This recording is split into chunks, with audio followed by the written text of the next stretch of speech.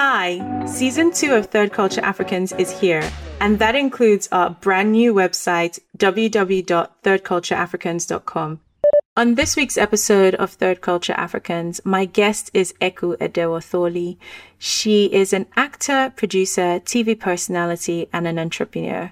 She started her career at 10 years old and has been fueled by her passion of contributing to media in Africa, sees importance in doing a great job, the power of storytelling, consistency as a means to success, and she's inspired by the process. Welcome to another episode of Third Culture Africans. I am your host, Zeze Oriakisao. I created the show as a resource for our community of Africans and African diaspora. A safe and honest place to share, inspire, motivate, and most importantly, celebrate those in our communities doing purposeful work and shifting the needle on our culture. Your support is invaluable to the show, so please subscribe or follow us on Facebook, Instagram, and leave us a review on your favorite streaming platform. You are valid, you are strong, and you are just getting started. Hi, Eku. Thank you so much for joining us on this week's episode of Third Culture Africans. Hi, Zizi. That's how I say your name, right? Zeze. Zeze. Sorry. So you are better known as a TV personality, actor, producer, and entrepreneur. Yep. And we'll delve into, I guess, a little bit more on your early years and how you've ended up being one of Africa's TV darlings, essentially, and launching into that. So when we emailed, actually, I didn't realize you had two other names, and Eku is actually not a first or a second name. Yeah, so Georgie or Georgina, if you're being formal, is my first name. Maybe Eku would, I guess it depends on how, in what order you put names, but Nigerian names, you have so many, everyone's giving you a name, but maybe Eku falls about maybe the third name. And is there a reason why you're kind of Eku, not Georgie or Chloe? Well, it was interesting when I moved back. One of the first jobs that I professionally got was 53 Extra, which ended up being the show that sort of launched me onto African screens. And at the time, one of the exec producers that was managing the show and look and feel of the show was Biola Alabi, and she thought that it would be better if I used my African name, because when I first came back, I guess maybe she felt there would be not a relatability factor there. That Georgina Edewo-Thorley is very British. I look more British, at first glance, and sounded a lot more British actually when I first moved back. So she thought for an African show it would make more sense if I used my African name. So I chose Eku. For me at the time, I wanted a name that had the same first initial. I wanted it to be EE, sort of like Marilyn Monroe, or as a brand. It looked very strong. So that was how that name was born. And a lot of people think it's a stage name, but it's not really a stage name in the sense that it's not made up. It's my real name, or parts of my surname and one of my middle names. So AKA Georgina Chloe Eku Edewo-Thorley. Exactly. Quite regal, actually. Yeah. So your mum's Nigerian. Yes. Your dad's Nigerian. British. Yes. And your mum's Urhobo, or her family's yes. Urhobo, and you have a British father. So that makes you mixed race, British and Nigerian. And you spent, I guess, a large part of your childhood or early years navigating Nigeria and the UK. Yeah. I sort of did it in chunks, really. So I did nursery school and primary school and a little bit of secondary school in Nigeria. And then I went to boarding school when I was about 13, and then did a chunk, I was there till university. Then I started sort of, working, exploring, went to New York for a little bit and then came back. So I've sort of done my life in decades, right? Casually, university BA in English and theatre from University of Warwick. Yes. And then going off to New York Film Academy. Yes, exactly. So I did a short course there. I think the acting for film course, because at the time I had just finished working on a film project in production with Damien Jones. I used to work as his assistant, and I remember watching the actors on set, and it was how I actually met one of my really good friends, Naomi Harris, who's an actress. And I remember looking at her. That's someone else we both have in common, actually. So oh, really? Oh, great. We didn't actually get to talk about that before Yeah. I hit record, but we were talking and I said, oh, we have a few friends in common, but I didn't run through the list. And so she's one actually. She would mostly go, oh, so do you know her? And I'm like, no, but like we know mutual people, but yeah. So I remember watching her, and she's such a talented and she's such a phenomenal actress. And I remember thinking, oh my gosh, that I think that's what I want to do more so than this at that time. And so I was like, how can I get a little bit of more understanding of film as an actor? And so that's how I went to New York. So somewhere in between that, there was a stint on Britain's Next Top Model. Yes, that was actually while I was at university. I think it was over an Easter break and sort of fed into summer term a bit. I think if I hadn't been eliminated, I would have had to have forfeited that year at university. So this is with like Tyra Banks and the whole J. Manuel, the whole thing? No, so this was the British version. So exactly the same format as that. And I was obsessed with the Tyra Banks show. And I remember one day I was watching America's Next Top Model. And at the end, the ad came up for Britain's Next Top Model, apply. And so I went and I printed out the form, filled it out at university, I remember, and sent it off. I never thought I'd hear back, but then you know how these things happen. I got a call back, went down for an audition. Next thing you know, I found myself being recorded, you know, with a bunch of other girls and living in a model house. So I was about 19 at the time, and it was a very interesting experience for me. I have to say, it was a bit of an eye opener, and it was also a bit of I learned the hard way, should I say, that TV production is not all what it seems. Yeah. And so who were the judges you had on the show for the British version? So we had Lisa Snowdon. She was a sort of a commercial British model, and I think she was doing TV work at the time as well, obviously being a host. Oh my gosh, my memory. There was an Asian guy. I can't remember his name. How terrible. Gokwan? Was it Gokwan? No, it wasn't. Oh, goodness. I can't remember. I didn't ever really watch the British one, so... And there was another lady who was like a big British model in her time. She was older. Just can't remember her name either. It's terrible. We'll have to add it on later. I'm going to Google it. I feel like through the process of, I guess, modeling, because then what actually caused you to kind of go, okay, I'm done with the UK. I'm going to pick up my bags, go to Nigeria and try and forge a media career. Because at the time, cable TV, Mnet was now becoming more mainstream. It was becoming a little bit more affordable because it was like I remember growing up, it was like multi-choice, right? Was one of the early options. And then that became Mnet. And then the South Africans kind of came in and brought their infrastructure.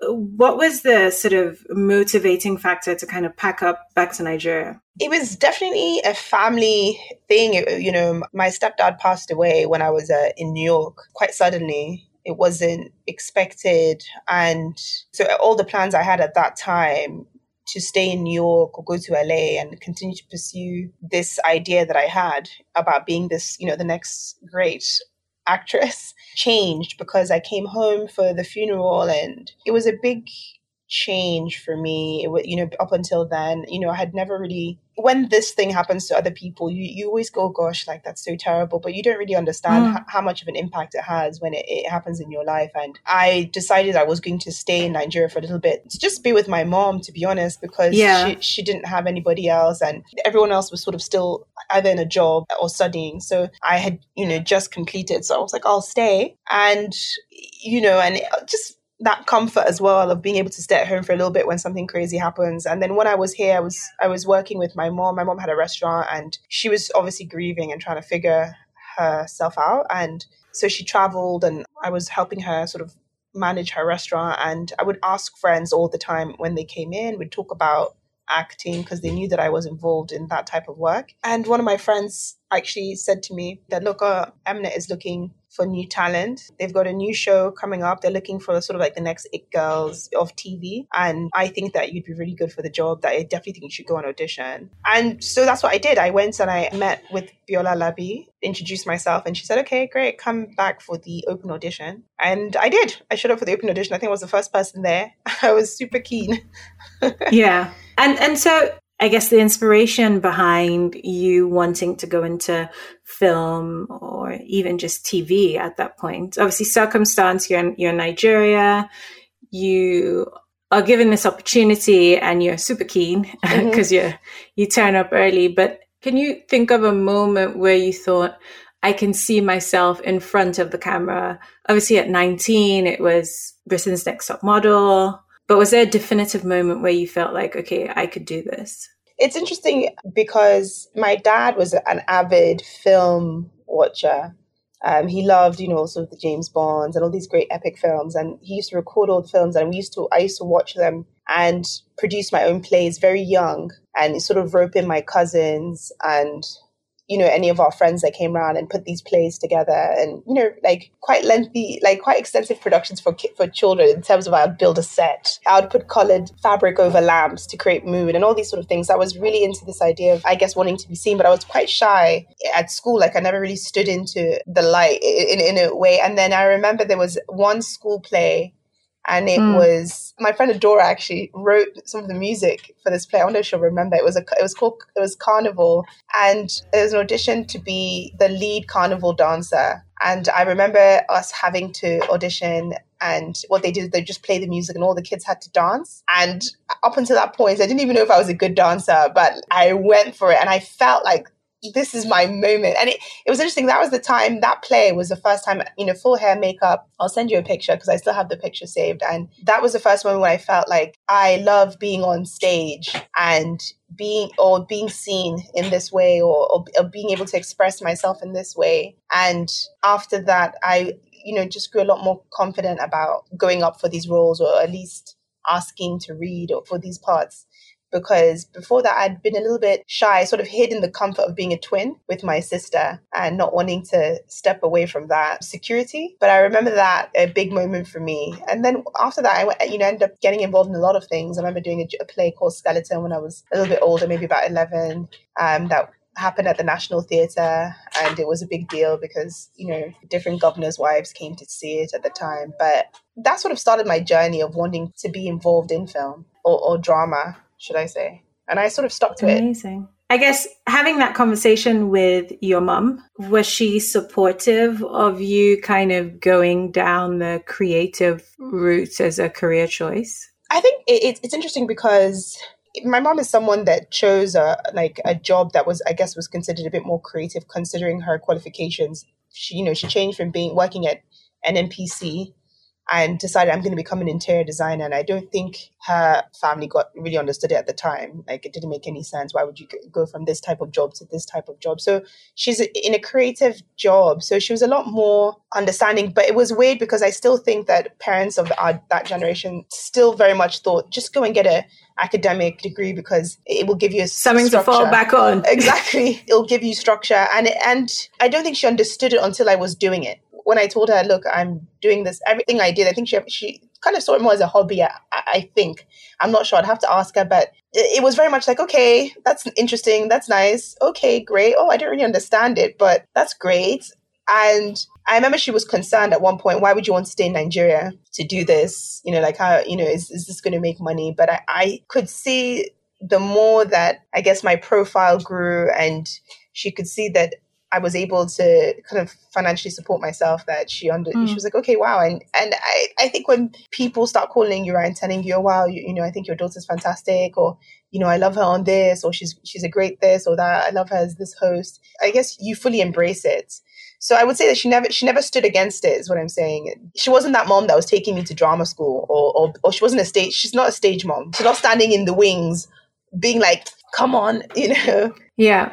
Was there something, though, about your resolve to want to build your career in Nigeria? Because I think media is such a huge tool for a lot of things, right? As a creative, for you, it's a great outlet, can be inspirational. But for the wider community or culture, it has such a significance. Was there a deeper thought into that choice to kind of want to do it in Nigeria or in Africa that you had at the time? Or was it just new territory and this is exciting and I can add value? I think it was a combination of both. So I grew up, MultiChoice is sort of the umbrella company, and Mnet, we all grew up watching Mnet. And so I understood that if I was going to do it, I would have to do it on a platform that would match up with what I had been experiencing. I'm not sure I would have stayed if I had moved into a lower production, not lower production, or a less, not so highly produced production, because maybe the frustrations would have overcome, because it was still frustrating when we first started learning,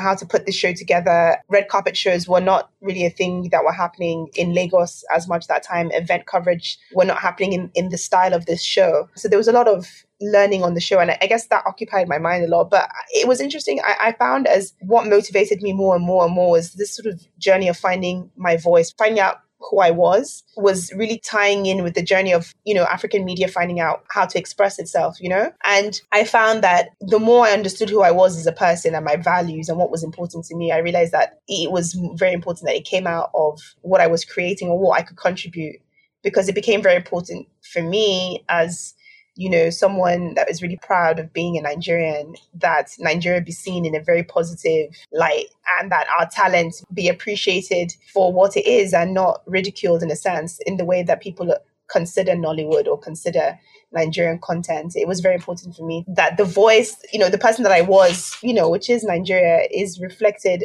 through the work that I was doing. So I don't know, it became this thing where I found myself almost being like, no, like I wanted to be part of the game changers. I wanted to be part of the people that when Nigeria is, getting to the point of recognition, I was part of those people, that contributed to that, and could say that I was here from the beginning. Well, not really the beginning, but the part of the journey of telling our stories in a way that the world could understand, I suppose. This podcast is sponsored by Malay Natural Science. Malay's products are inspired by the rich landscapes, alluring scents, and ancient wisdom of Africa.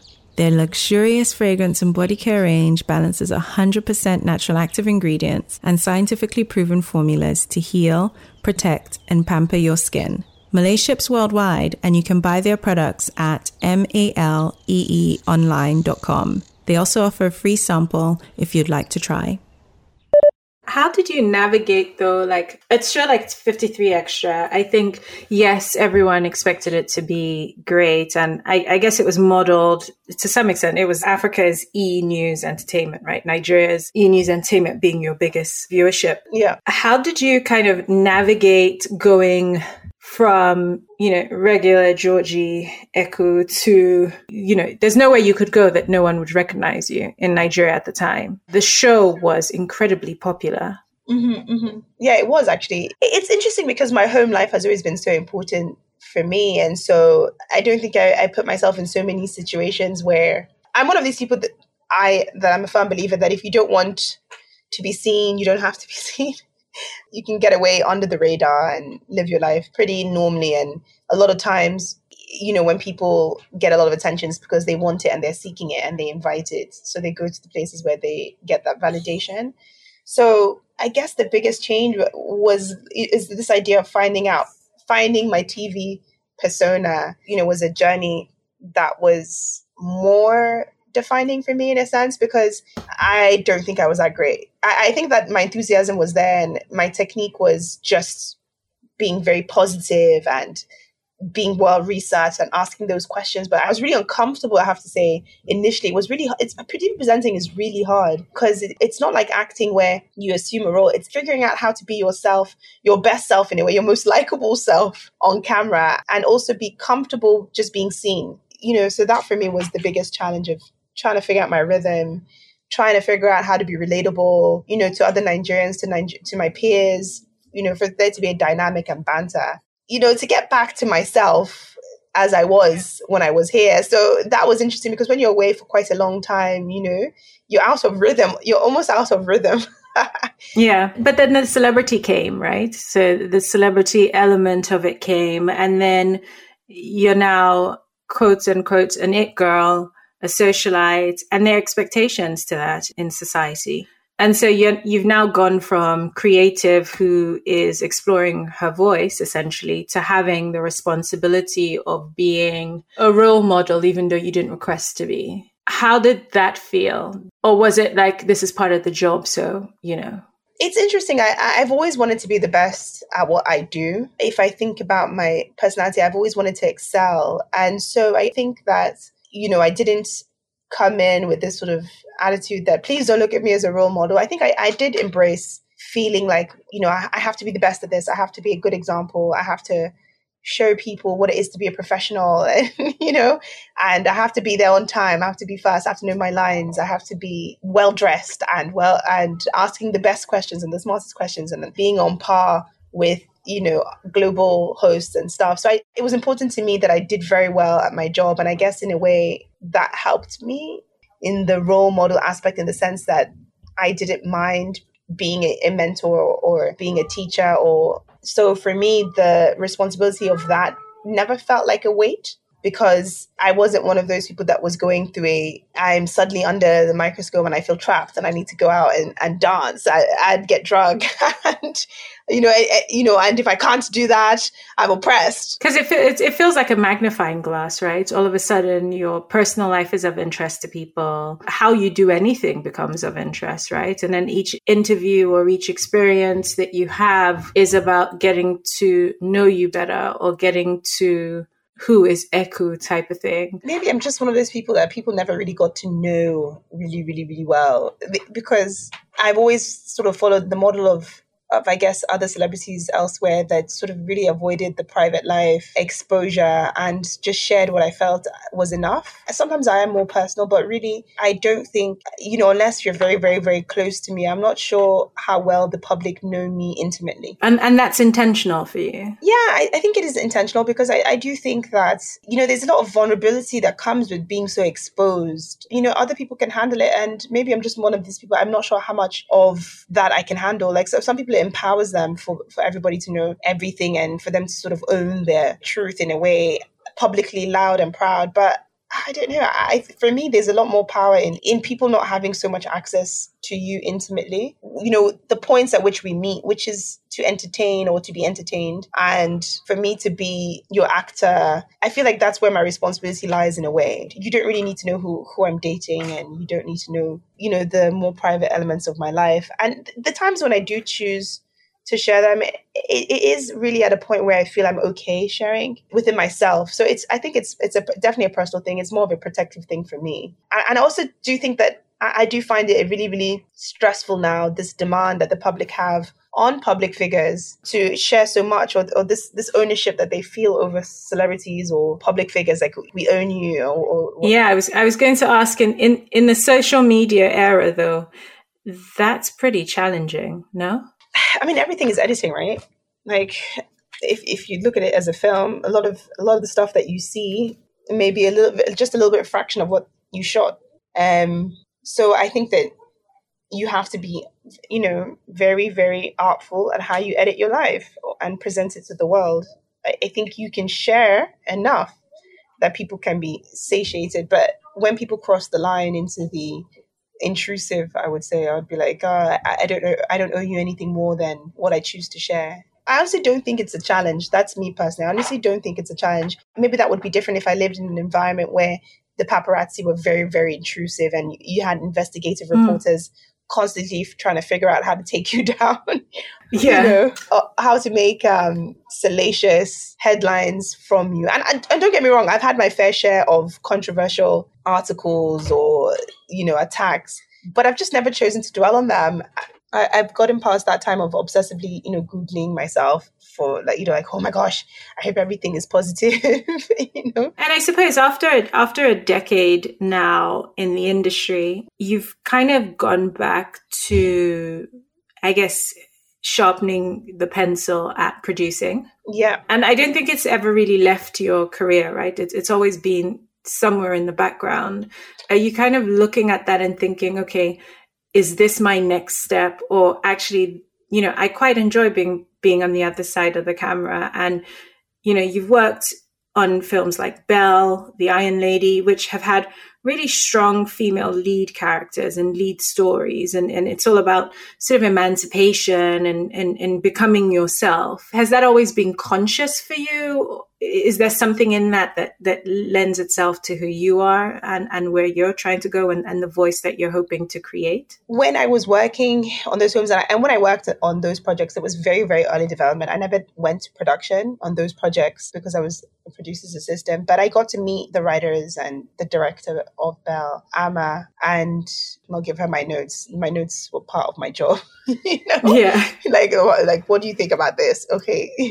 And maybe I didn't know it then. Naively, I thought the power was in the star power. I didn't realize that actually the power was in the storyteller, in the creator, in the visionary, in a sense, because that is where the control is. When you're an actor, your job is to do your job really, really well. But after you've done that, you have no control with the outcome or the format in which you're being put into or what's going to come out at the other end. And sometimes, the control that you feel as a director as well, or a producer or a creator, at the end of the day, you might get a project that you didn't set out to make, but at least there's a little bit more control. And what I found after 10 years was that I would be involved in projects and, to be honest, a little bit disappointed at the final outcome. I'd be like, and also I wasn't really being offered the type of work that I wanted to do. The type of stories that I did like were not really being written for me. So I started to realize that if I wanted to be involved in projects, that I was really happy with everything, right? The visuals, how the story was told, the cinematography, then it's very important to be involved as a producer. And that was one of the driving forces of getting back into it. And it's definitely strong females that inspire that. Like I always say that, Reese Witherspoon starting her own company and looking for these really strong female stories has been such an inspiration for me, because she was sort of like the darling of film, and everyone saw her as this very sort of girl next door. And then seeing her now as this producer that is making these really great projects like Big Little Lies, I'm like, wow, there's so much power in that, being able to create stories for women and also create stories for herself where she gets to play this type of women that she wants to be portrayed as. For me, in my journey in Nigeria as well, it was like, okay, what does Eku have to say, about anything, apart from just being a pawn or just being, an isolated player in this massive game that everyone's involved in of media and team. Like, what do I have to say that's going to change the game? I keep saying I want to change how the world views us. Like, how do I contribute further to that with all the experience that I have? I have the experience of working on these global projects. I've been working in television for so long.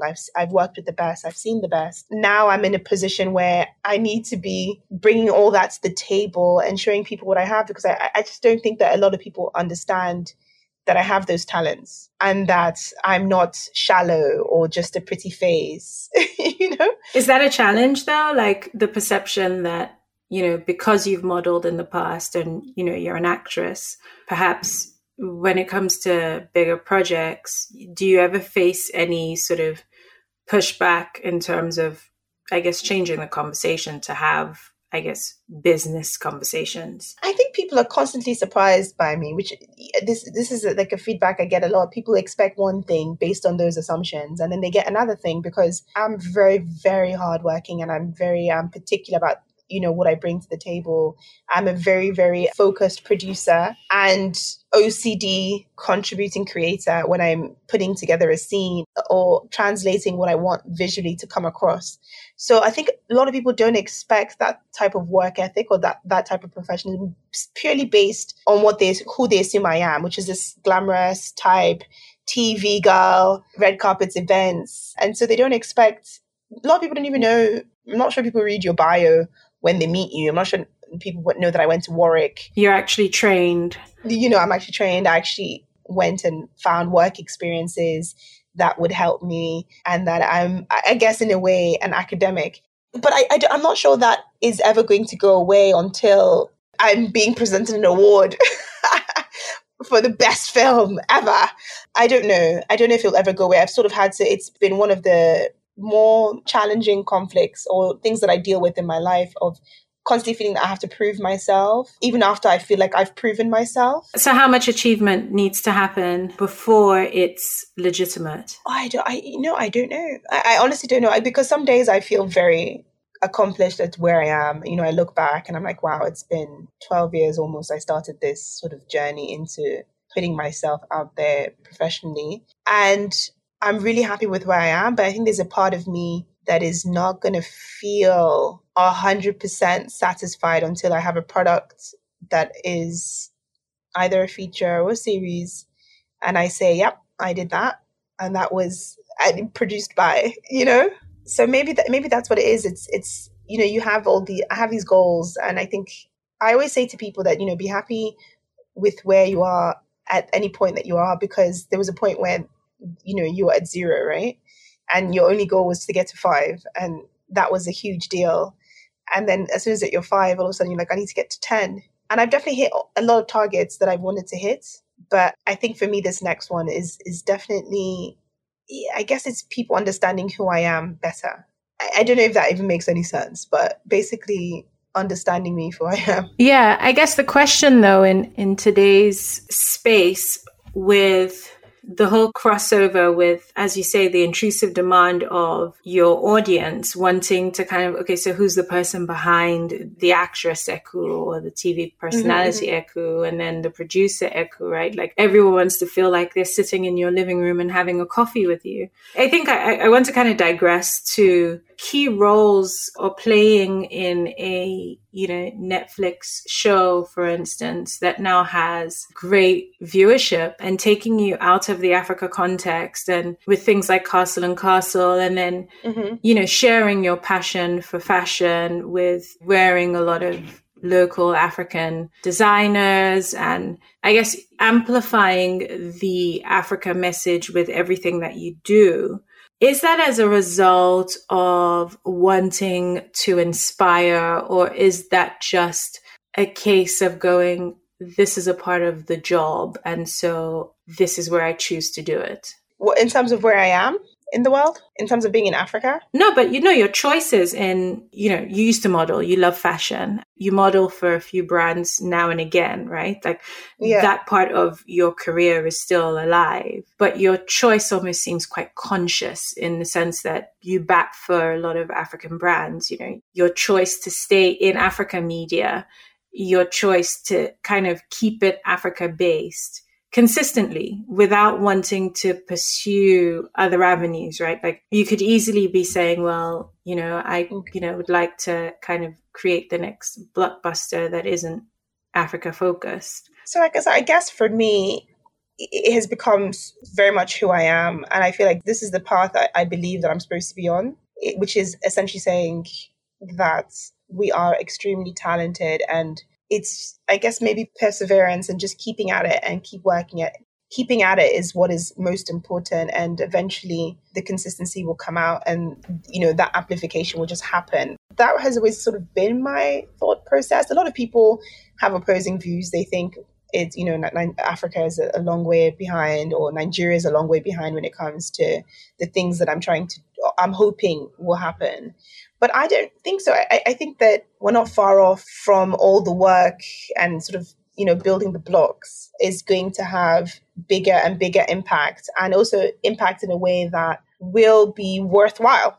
It has been very conscious with me with African and Nigerian designers choosing to wear African, wear Nigerian, because I think a lot of people don't know how rich the continent is for talent. And as long as I have a platform that is visible, it makes me proud being able to showcase that talent and not have anyone question it and just accept, that is a really great product, irrespective of where it's from. So for me, it's always like it's an addition that I'm able to say, yes, it's like it's a source of pride. Yes. And it's made in Nigeria. Yes. And it was made by so-and-so. And it just makes me feel, I don't know if it's very cheesy to say, my most authentic self being here.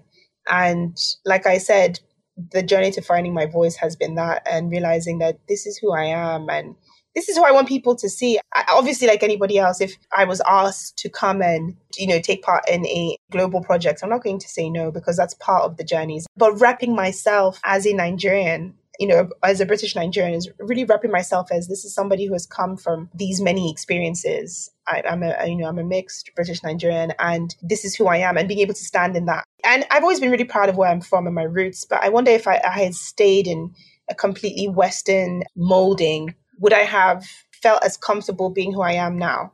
Or would I just be playing the archetype female, playing to what I believe they want from me. This is what I want from you. You know, you need to fit into this box. You need to sound like this. You need to look like this. You need to look like this type of mixed or that, you know, and not being able to just say, no, actually, this is who I am, and not be watered down in a weird way. I don't know if that's the right word, but not feel like I'm as colorful as I am now. Has there been a defining moment for you where you've kind of felt like, okay, I feel like this is me making it? It's so interesting because, you see, there's a point when you've been doing something for so long. Okay, so the first time I ever got on the plane to go to South Africa to train to be a TV presenter, I had those feelings of euphoria and excitement and adrenaline. And I remember that every day on set it felt like such a gift. It just felt like, oh my gosh, look at this. I'm living the dream, you know,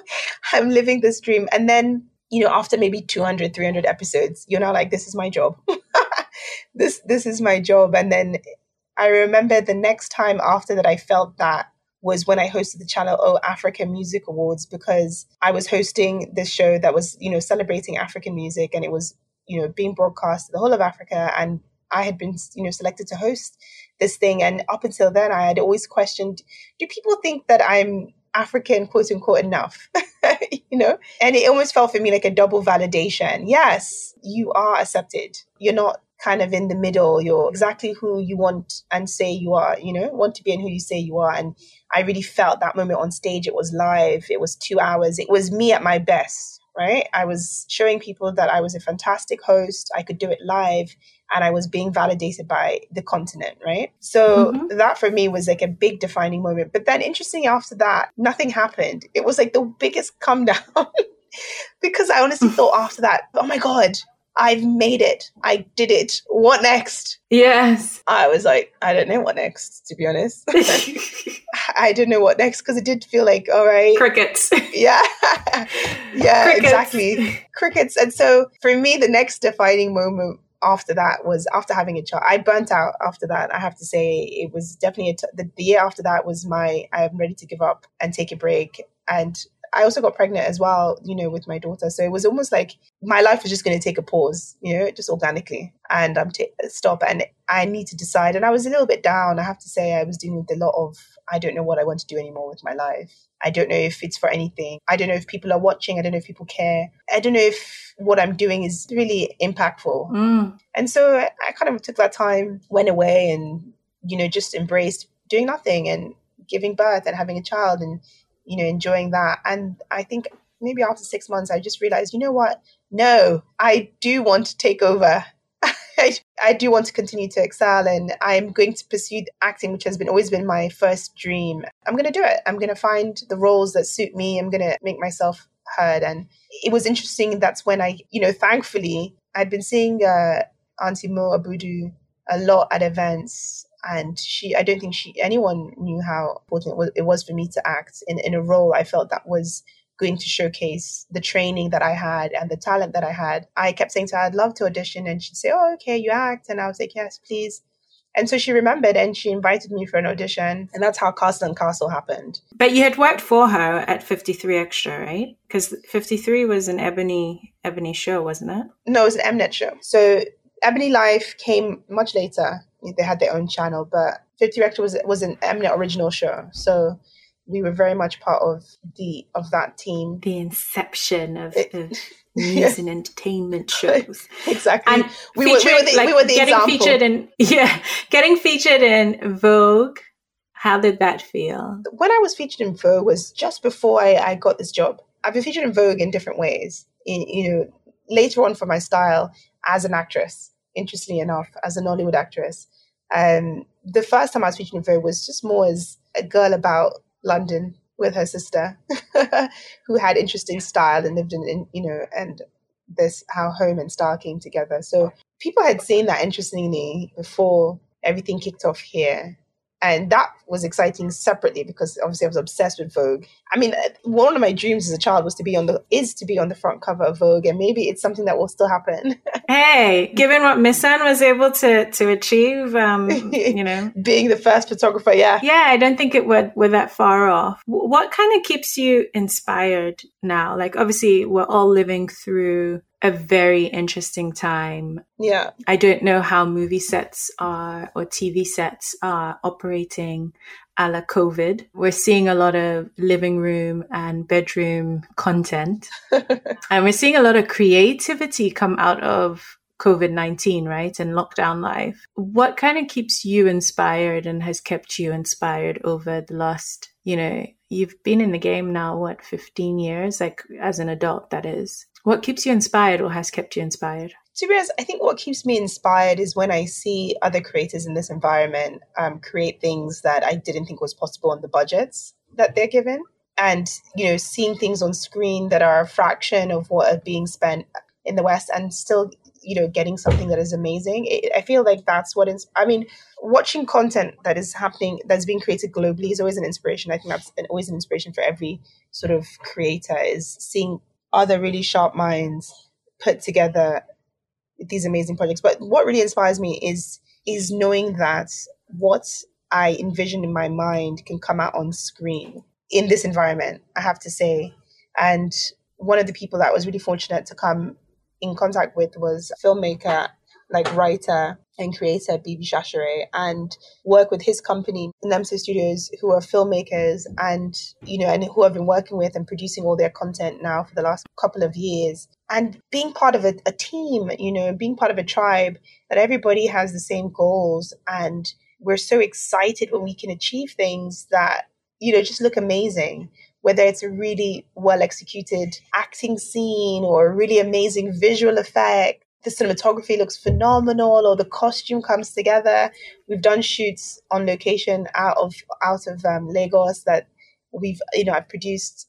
It's been crazy. We've produced amazing things out of such minimal resources, and it looks world class. That keeps me inspired, I have to say, because it's so exciting to be able to create in that way. And so that for me is very inspiring. And I'm really hoping that our next steps are really about creating, like you said, these projects that now that the world is so connected, we can... small, that people get the opportunity to see us smaller filmmakers making things that hopefully break ground in a way that inspires other people the way that we are inspired. So yeah, that's what's keeping me motivated. I remember the dream used to be so big, when I was younger. I wanted to be standing on a stage with an Academy Award. And I realize now that it's not so much the end goal anymore. For me, it's the process being great, being able to come to a project and feel really excited that we're going to turn a concept into a reality, I have to say. And if that gets accolades, great. That's even better. Great. Our efforts have been acknowledged, but just being able to create at this time, for me, is the most exciting thing at the moment. This is what is getting me buzzed. Nice. Well, it sounds like we would probably be hanging on for a produced by Eku something in the pipeline. Yes. I'm excited to see what comes out of that. I think we are in a unique time.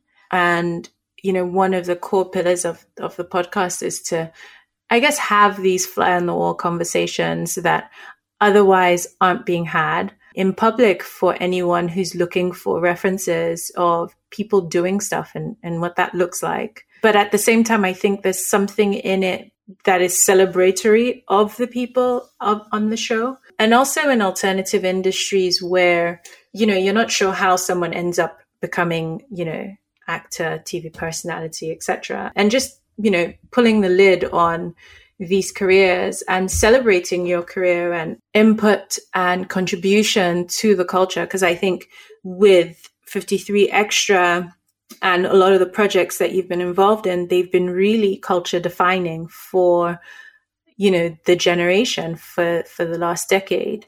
And even though there's been another generation after that, like you said, you guys were the guinea pigs and and seldomly celebrated for figuring it out on the job. And like you said, there's a lot that goes into creating in that way. And I'm excited to see, what you create on the other side of the screen. And I'm thankful that you have made the time today to come on the podcast. Well, thank you so much. Thank you for having me on the podcast. I don't know, it's always nice to reflect, I think, and look back. Just like you said, just how everything has sort of fit together. It sometimes feels totally random, but when you look back, you realize that there's always been some sort of plan. There's purpose in the mission. There's always been some sort of purpose. And I have to say that I do not take it for granted. I have to say that there is like a generation behind me that, that is similar to me or has had similar experiences growing up, or similar families that may not have approved of them moving back to do entertainment here, and can at least say, well, it's worked out for her, so therefore let me give it a try. And it's also important to, like I said, to have people come home and utilize these global experiences that they have to sort of help, and to add a different point of view and to add more. Because for me, that's the whole point, really, to bring our best, our A game. Amazing. Well, thank you so much, Eku, for joining us in this week's episode of Third Culture Africans. Thank you. Look forward to hearing the podcast when it's out. Thank you for joining us on this episode of Third Culture Africans. We are building a community of leaders and game changers and would love you to join in the conversation on thirdcultureafricans.com. Subscribe for news, for tips and more useful resources on today's topic, and more episodes to ignite and inspire your entrepreneurial journey. Carry on the conversation on Facebook and Instagram at Third Culture Africans. Your ratings and reviews are important to us, so please leave one on your favorite streaming platform and help us amplify our voices. Until next time, you are valid, you are strong, and you are just getting started.